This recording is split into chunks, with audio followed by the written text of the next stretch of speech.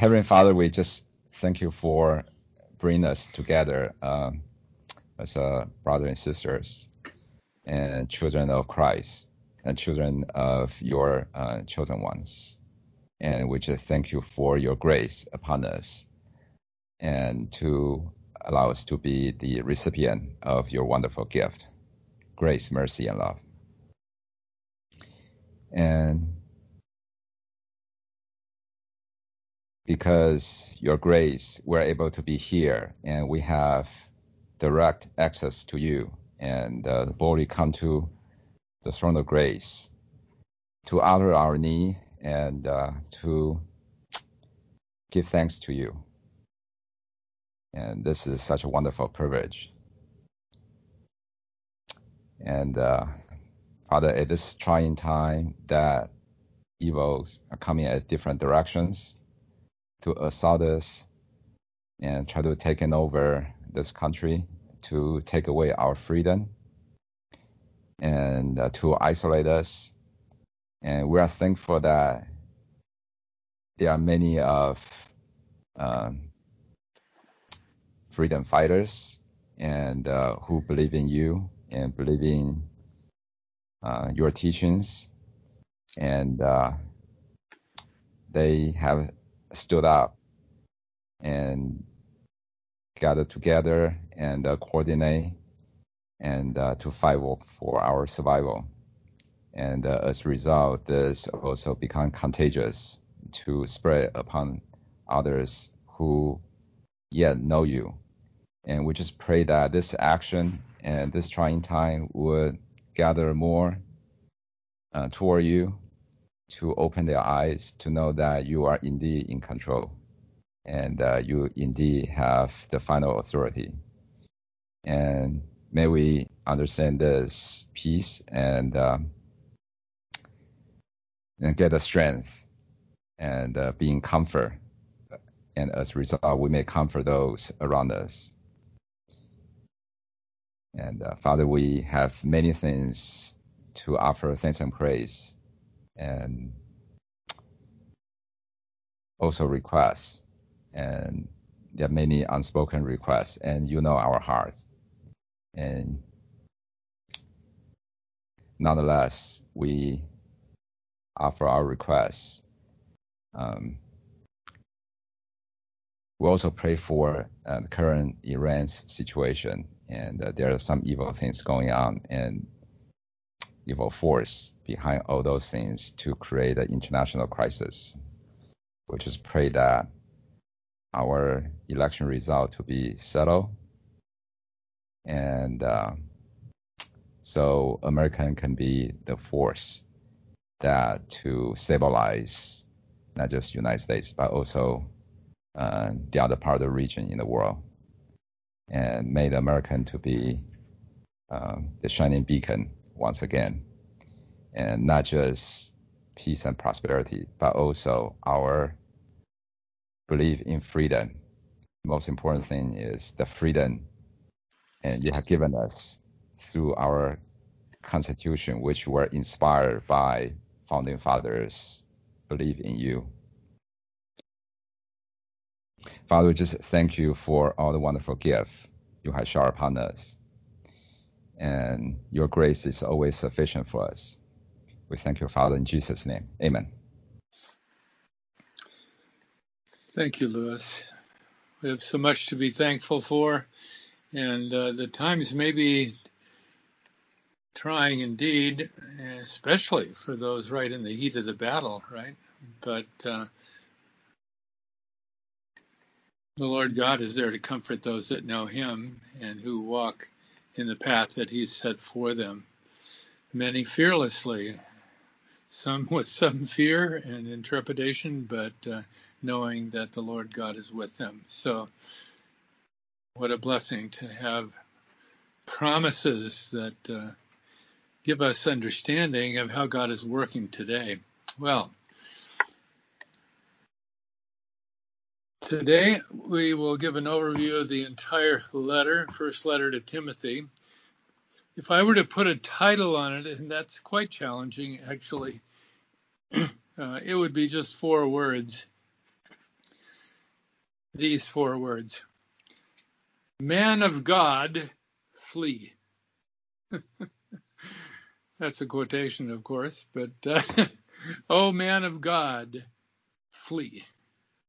Paul's words to Timothy, right? So surely the circumstances were difficult and would be even more difficult. And so Paul felt constrained. He was on his last missionary journey when he wrote this letter. Timothy was stationed in Ephesus, normally with Paul, but assigned to that church, which was a growing and leading church in the area, and in which there were many issues, many practical issues. And so the first letter to Timothy is extremely practical, and yet in this letter we have truths that are not only eternal, but are just absolutely astounding, really, when you consider how Paul writes about them. So I want us to look at that again today, just so we all have well in mind what he's written to Timothy there. And that'll provide a foundation for our studies then in 2 Timothy, all of which is so relevant to our circumstances today. So let's begin. There's really 6 chapters, but there's 7 points here. The first is this. And remember, these are all exhortations to Timothy, but sometimes through Timothy to others. They may be leaders in the churches, there in Ephesus in particular, or they may be to the children of God in general and to ourselves. There's many lessons for us to be learned here, applications to be drawn, certainly. So what about that? Paul's exhortations to Timothy. So, first of all, some have swerved from true doctrine, teaching not grace but the law. Okay. Some have swerved away from true doctrine, teaching not grace but the law. Secondly, saved through childbearing, the promise of the seed always gives hope. Saved through childbearing, the promise of the seed always gives hope. Paul has major teaching concerning the women in the assemblies, the women in the church here in this letter. Thirdly, without controversy, great is the mystery of godliness. Without controversy, great is the mystery of godliness. And I consider that to be the pinnacle teaching doctrinally here in this letter, apart from another, which is that God is sovereign over all and has reflected that sovereignty in the creation and in his institutions for mankind, right? Fourthly, in the latter times, some shall depart from the faith. And this is stated as something so significant that Timothy's entire life and ministry will be focused upon this and what the proper response is to it, to this departure from the faith. Fifthly, honor widows that are widows indeed, desolate and trusting in God. Widows indeed, desolate and trusting in God. Honor them. Again, the focus on women. It's interesting that between these 2 practical sections, Paul states that glorious teaching about the great mystery of godliness teaching, right? Sixthly, the challenge for all seasons is to lay hold on eternal life. Laying hold on eternal life, most critically important. And then finally, Timothy's final challenge here in this letter, to keep the faith and the trust. Keep the faith and the trust, dear Timothy. Okay, so first of all, some have swerved from true doctrine, teaching not grace, but the law. Let's begin by Ben. If you'd read for us, please, these 7 verses here in 1 Timothy chapter 1, verses 1 through 7. Yes. Paul, an apostle of Jesus Christ, by the commandment of God our Savior, and Lord Jesus Christ, which is our hope. Unto Timothy, my son, my own son in the faith, grace, mercy, and peace from God our Father, and Jesus Christ our Lord. As he besought thee to abide still at Ephesus, when I went into Macedonia, that thou mightest charge them that they teach no other doctrine, neither give heed to fables and endless genealogies, which minister questions rather than godly edifying, which is in faith, so do.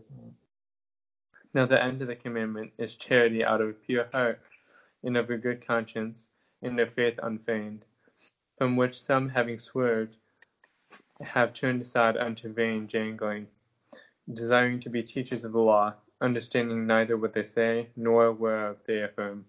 Thank you. Thank you so much, Ben. So, just in a nutshell, what do we have here? Paul was set forth to be our example, or type. The word type is actually used in the Greek. Our type, our example for the dispensation of grace, okay? And that dispensation is the one that's distinguished by being by faith alone, right? It stands on faith alone, not works, right?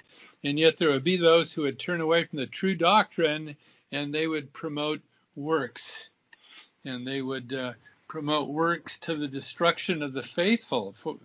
Certainly, since grace is how God is working today, anyone who preaches works is going to be conflicting with that most critical teaching, right? And anyone who buys into those lies, those satanic lies, will suffer spiritual defeat and destruction, right? So Paul exhorts Timothy here. He says this is going to be the major issue. That's how he opens the letter. And what's at the beginning of a letter and what's at the end, as we've always said, are most critically important for the overall teaching. Now, what he's writing here is an exhortation for that current time and the times in which Timothy would soon find himself, right? And yet it's been true all along throughout this dispensation of grace. The opposition has been on every side, thwarting the plan of God to whatever extent Satan is able to do so. He has limited knowledge, but nevertheless, he has great influence and power, and his lies are extremely well crafted. And how well crafted they are is illustrated a little later there in chapter 2, when Paul writes about the Garden of Eden and what occurred there, right? So there will be constant spiritual warfare. That's the implication of these first verses. No one should be surprised. Certainly Timothy shouldn't. And it's been that way ever since, right? Then there are more things here in this chapter.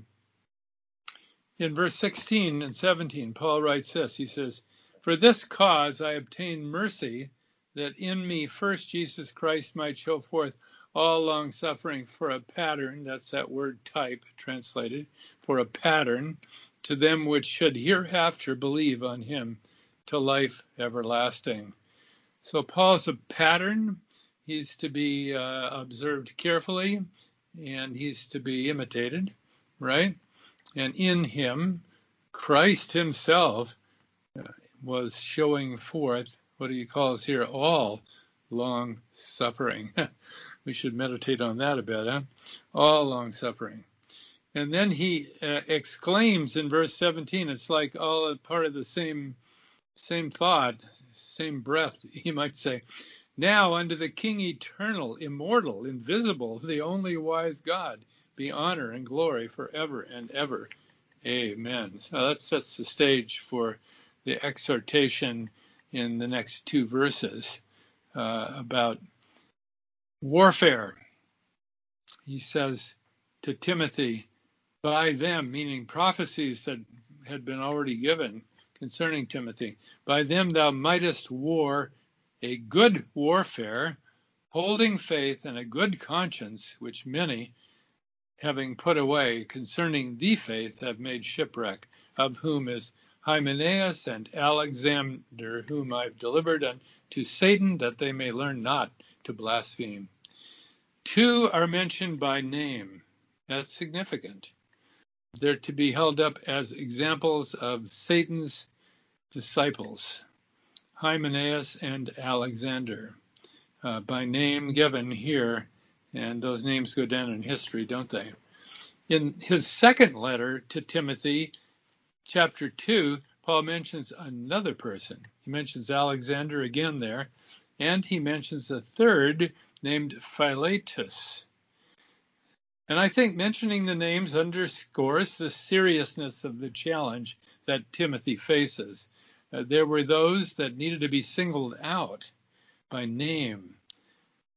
What Paul is really doing here is laying a foundation for Timothy to understand how critically important it is for him to wage warfare boldly and directly against the evil that presents itself.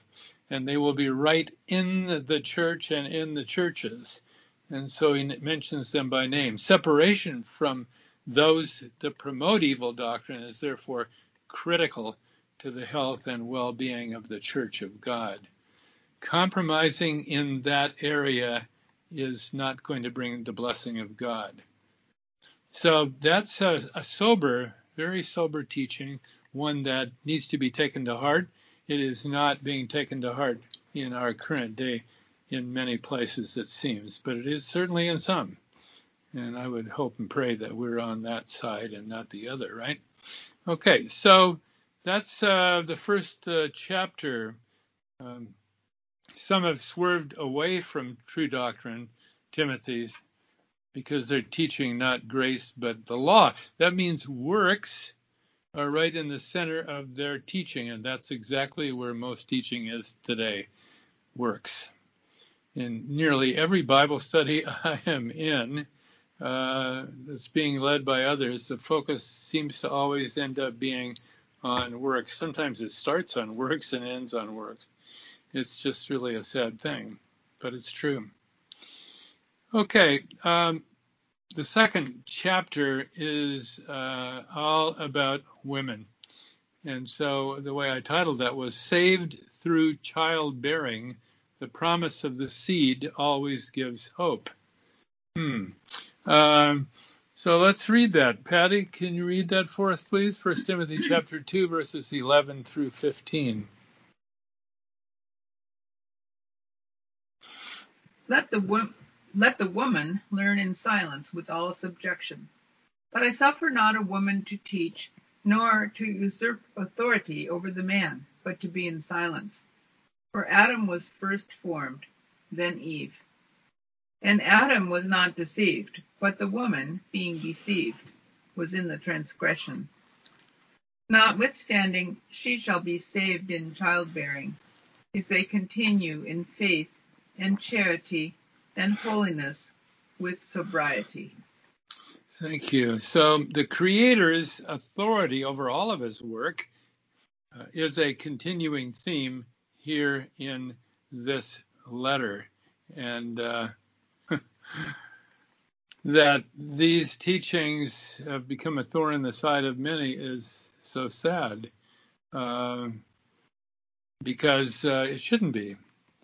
It shouldn't be. If we take the context carefully in mind, we'll be delivered from the issues that normally are raised regarding Paul's teaching here, where it's being taught in many places that Paul was in some way or other against women in general, and certainly specifically as he outlines here. Well, Paul was not against women. What Paul was for women, but to underscore his teaching properly and provide the right foundation, he has to go back to Genesis. He has to go back to the very, very beginning. And in fact, in chapter 2 and 3 there, we see the teaching laid out there in Genesis. I won't go into the whole teaching today. If you were with us as we went through this, carefully. You well remember it, I'm sure. But the point of it all here is that there was something that happened historically. And what it was that Satan sought out Adam and Eve in the garden and specifically attacked Eve and led her into transgression. And the nature of the transgression of Eve was in large part really against what her husband, who was the head of the woman, her husband had well instructed her. So she chose to go contrary to Adam's teaching, contrary therefore to the revelation of God that God had provided to Adam for he himself and for his wife Eve, for their living there in that perfect environment, right? So Satan led Eve into the transgression. And God brought a judgment. He brought an incredible judgment on Eve, and a greater judgment upon Adam. However, because Adam was not deceived, it says here, but he was well aware of what he was doing as he partook along with Eve then of the fruit of the tree. The woman was deceived. Now, there's so much behind this that Paul doesn't go into it. He doesn't, I think, because Genesis doesn't give more than what's written here, right? But what he does say here in verse 15, he draws a conclusion. Under the inspiring power of the Spirit of God, right? He says, notwithstanding, in other words, even though she led Adam and then all of mankind into trials and tribulations, right?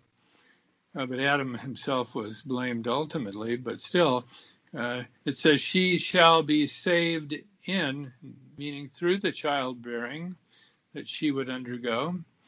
And then it says, if they continue in faith and charity and holiness with sobriety. So there's an authority structure that God has set forth in the creation, and certainly in Adam, and then in Adam and Eve, and in the marriage bond there. And God has set that authority structure in place. And to go contrary to it involves going contrary to the Lord God and his rule over all that he has made. Okay? It has serious consequences. In this particular place, we see that the consequences affected all that would be born of the woman. Okay? But there was a promise back there in Genesis chapter 3, and it, in verse 15, involved the seed of the woman. Okay, so her conceptions, it says, would be increased. More children would be born than otherwise.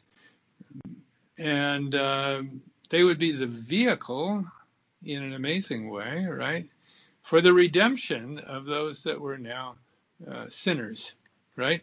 And in a special way, a redeeming power for the woman, okay? So that's really what that's all about, in a special way. The seed of the woman doesn't say the seed of the man, right? Interesting language indeed, and the whole redemptive plan of God is wrapped up in that language, okay? Okay, so when he says she shall be saved through childbearing, what is he really saying? I believe there are several aspects to it. First of all, thinking of the ultimate bearer of the seed of the woman, whose name we well know to be Mary.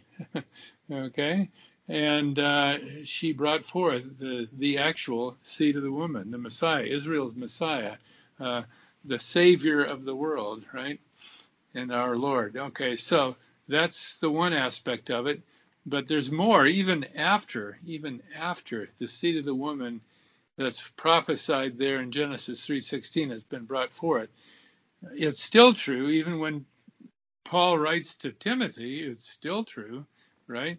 That she shall be saved in childbearing if they continue in faith and holiness. Okay, so this is a promise that has blessings that continue to flow. And those blessings are being missed by so many today who have bought into Satan's lies. To the contrary, right? That it is not through marriage and family that mankind is to be blessed, and in particular the women, right, who bear the children, and in many ways are the children's main focus in their early lives. Therefore, they have the greatest influence upon them, right?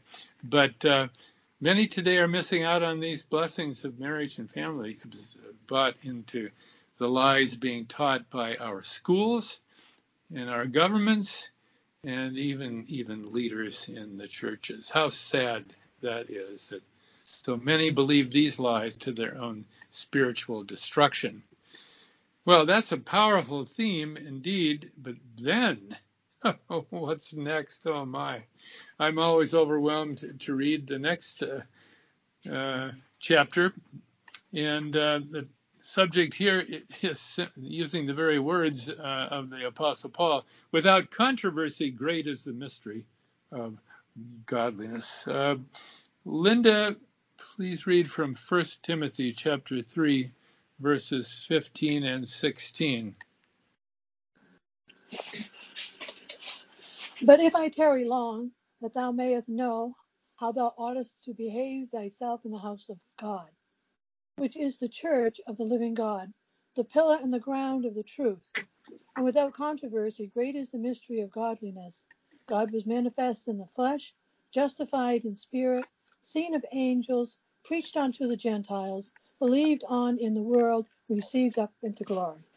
Thank you, Linda. Oh my, God manifest in the flesh. 5 words that kind of stand above it all. Oh my. Well, he calls this teaching the mystery, right? The mystery of godliness, or one could say the godliness, let me start over. The mystery, the one which is of godliness, or the godliness mystery. I think that's the actual word order in the original. So this is a great teaching. It's, in fact, he says it's a great mystery, and he even says it's without controversy. Well, that doesn't mean there aren't controversies continuing on forever regarding it. There are. It's just that there shouldn't be any controversies regarding this. It should be accepted by all. Okay? But let's ask the question, and we certainly looked into this earlier in our studies, but what is this mystery? Perhaps we have drawn conclusions too quickly.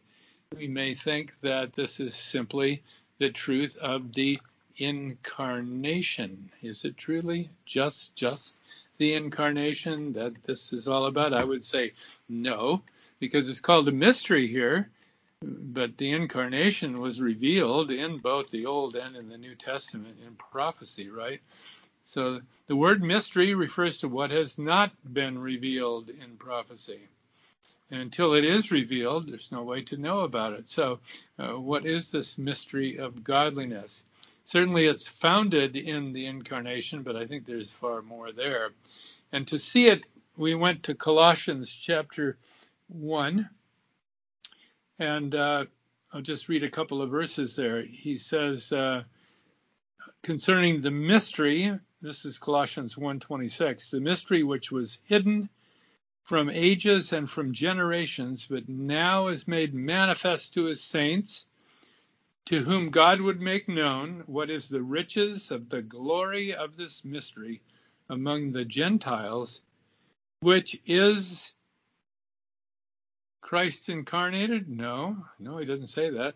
He says, which is Christ in you, the hope of glory, whom we preach, warning every man and teaching every man in all wisdom, that we may present every man perfect in Christ Jesus. Okay, so Paul's message is to preach. Doesn't say simply Christ.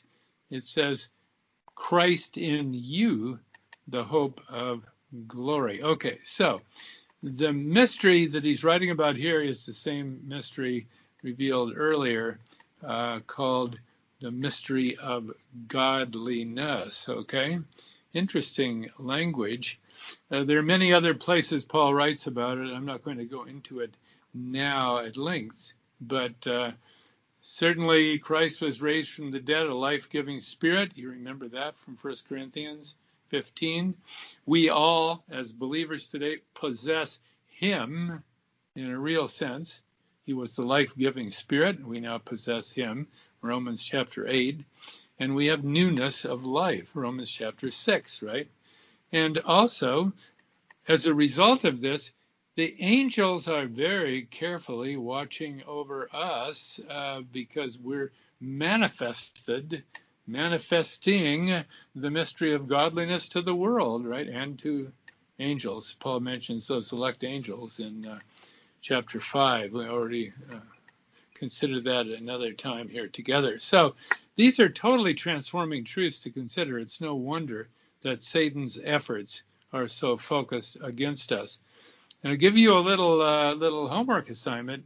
We don't have time to read it now. I'd sure love to do it. But in 1 Corinthians chapter 4, verses 8 through 17, 1 Corinthians 4, 8 through 17, Paul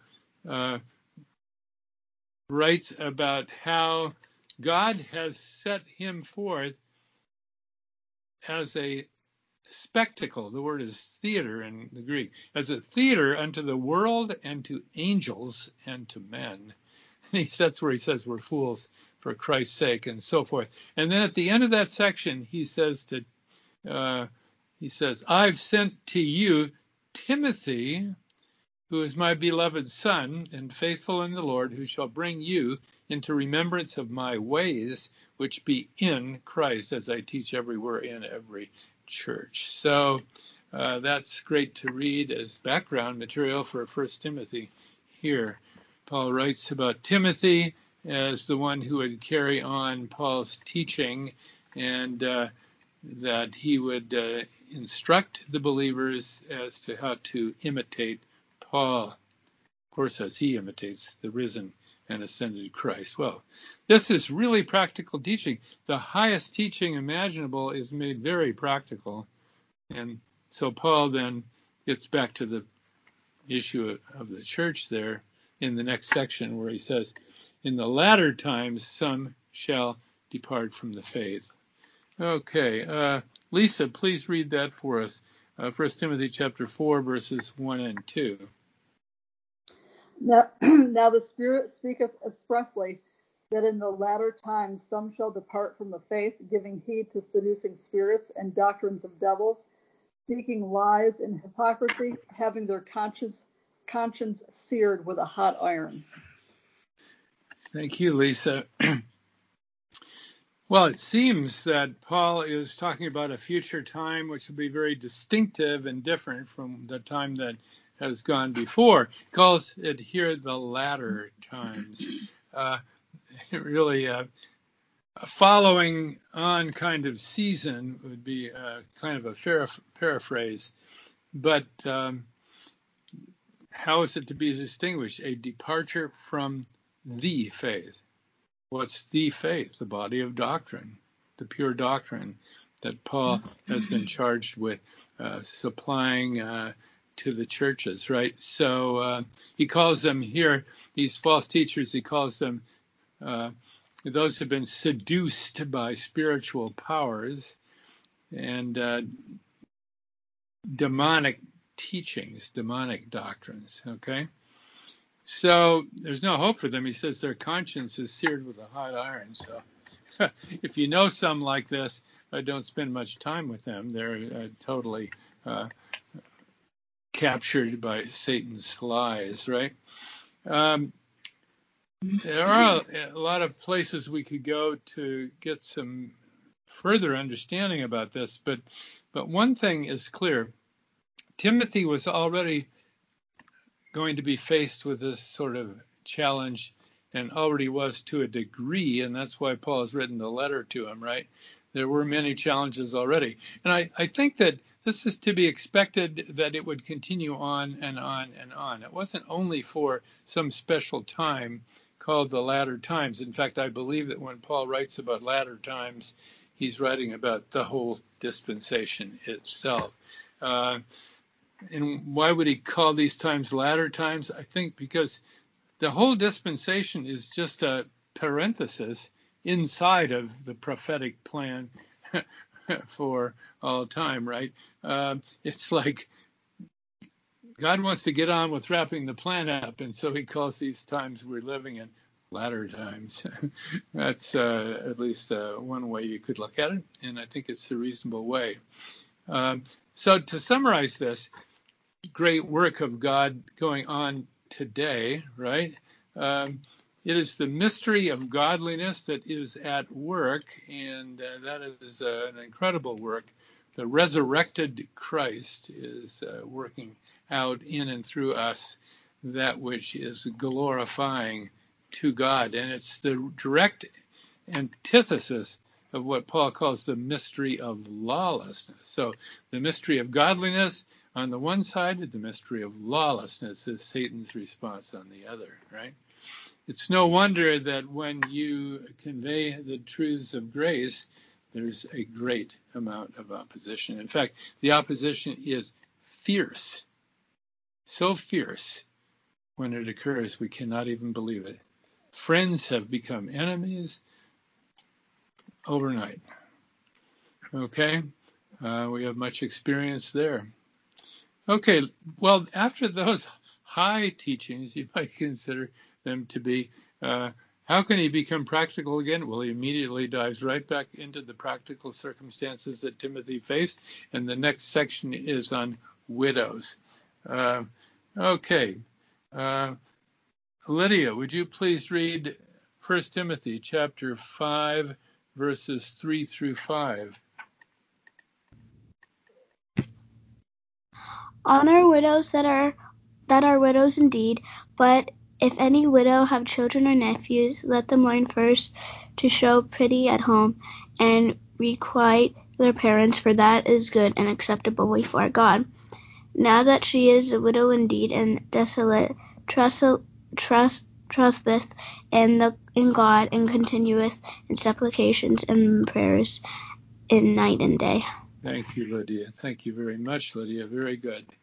Okay, so there are issues in the church. There are widows that need to be cared for. They have no means of support if they're widows indeed, okay, meaning they have no one else to support them.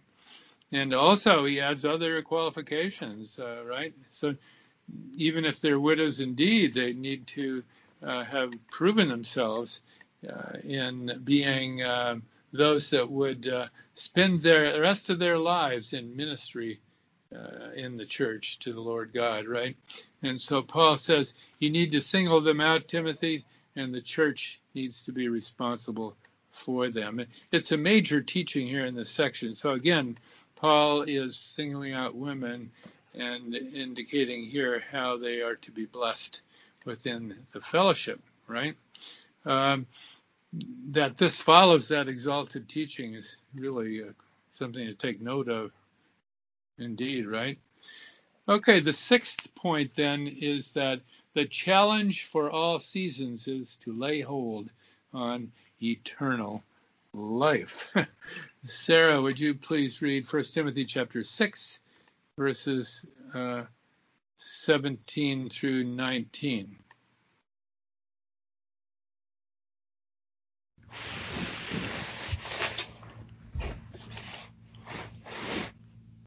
Charge them that are rich in this world, that they be not high-minded, nor trust in uncertain riches, but in the living God, who giveth us richly all things to enjoy.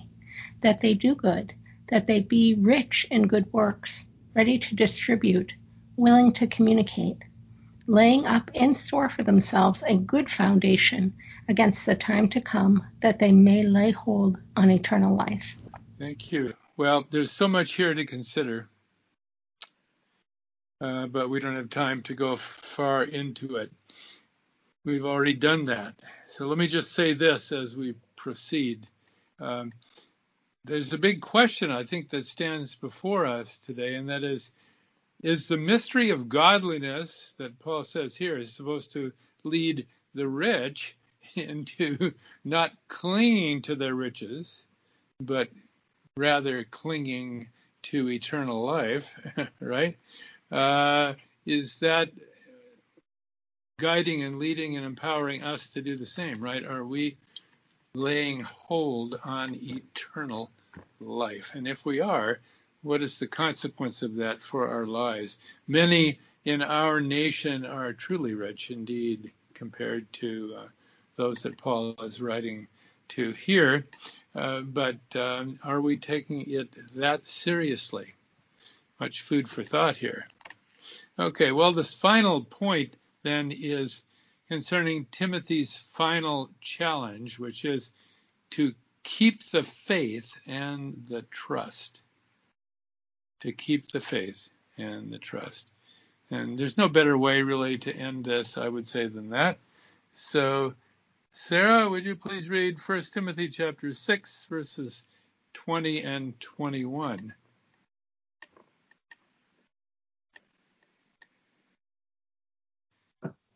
O Timothy, keep that which is committed to thy trust, avoiding profane and vain babblings and oppositions of science falsely so called, which some professing have erred concerning the faith. Grace be with thee. Amen.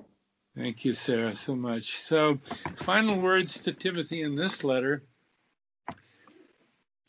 Keep the faith and the trust, Timothy. And he says, he doesn't leave it aside, doesn't just pass over it, doesn't say, well, you've already addressed it enough, that some have turned aside and have led many astray. He focuses on that right at the end. You could say it's a relatively negative ending, indeed, right, for such a letter as this. And yet, he says what's most important for Timothy to know. Timothy, there's nothing more important for you than this. Keep the faith. Doesn't mean be faithful. Well, it does, but it's far more than that. It means keep the body of doctrine pure and make sure you are the one who communicates it to all that Lord brings in contact with you, okay? It's a trust. It's to be secured always, no matter what, no matter who comes against you, even those that claim to have great knowledge and wisdom, and even, as it says here, science falsely so-called. The dangers of turning aside from that sacred body of truth are just so great indeed. And we see the evidence in our nation and in our world, do we not? So he finally ends with grace, because that is the eternal theme. Grace indeed is a glorious theme, as that great book says. It has that very title, Grace, the Glorious Theme, by Lewis Sperry Chafer. Get it if you can and read it. It's an excellent book. Paul mentions grace at the end of his letters 14 times, and he mentions it at the beginning of nearly all of his letters as well. So it's the central theme of everything that Paul writes. Well, what shall we conclude from this? Is this just a personal letter to Timothy, or does it relate to us? How does it relate? What's the application, right? I think that it should be clear what the application is. Paul, if he had more time or space, maybe it was a small piece of parchment, but he would have written about many other practical issues in life too, right? And in the churches, but he didn't need to. I think he covered ones that were significant, and he certainly communicated truth that's supposed to be relevant to every circumstance of life. Even the circumstances you are in these days and I am in, right? Or our nation is in. And I took a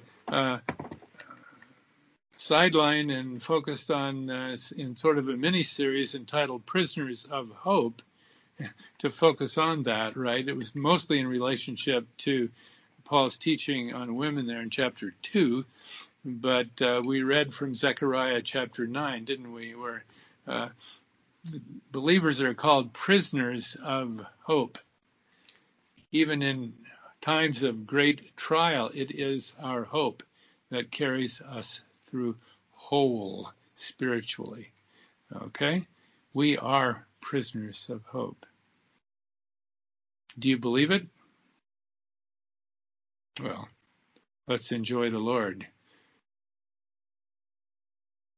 Even if you chose to turn aside, it would still be true that you're prisoners of his eternal hope as those that have trusted in the Lord God, right? And the sufficiency of his grace. So praise God. I find this letter to be, well, I have no words for it. It's just really quite overwhelming. I hope it's been that way for you too. Praise God. Well, are there any comments before we close today? Hi, Jim. Thank you for the wonderful message. I just want to make a really quick comment on the beginning of the First Timothy. It's chapter 4, and there's a really goofy translation there, and they talk about the godly edifying, but the Greek is actually means dispensation of God, and Right. this is tie in very, very closely to the previous verse, as it teach no other doctrine. Yes. Yes. Okay, so this reminds me one of the episode, and Sarah used to have this friend, this girl.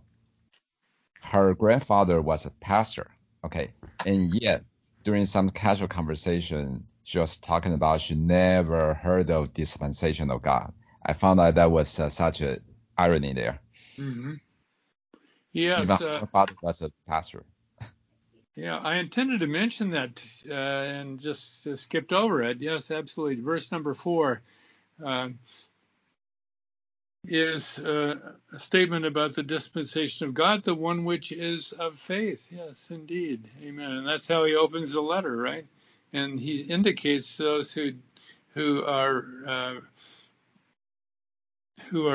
refusing that teaching will emphasize works of law. And isn't that exactly what we see, right?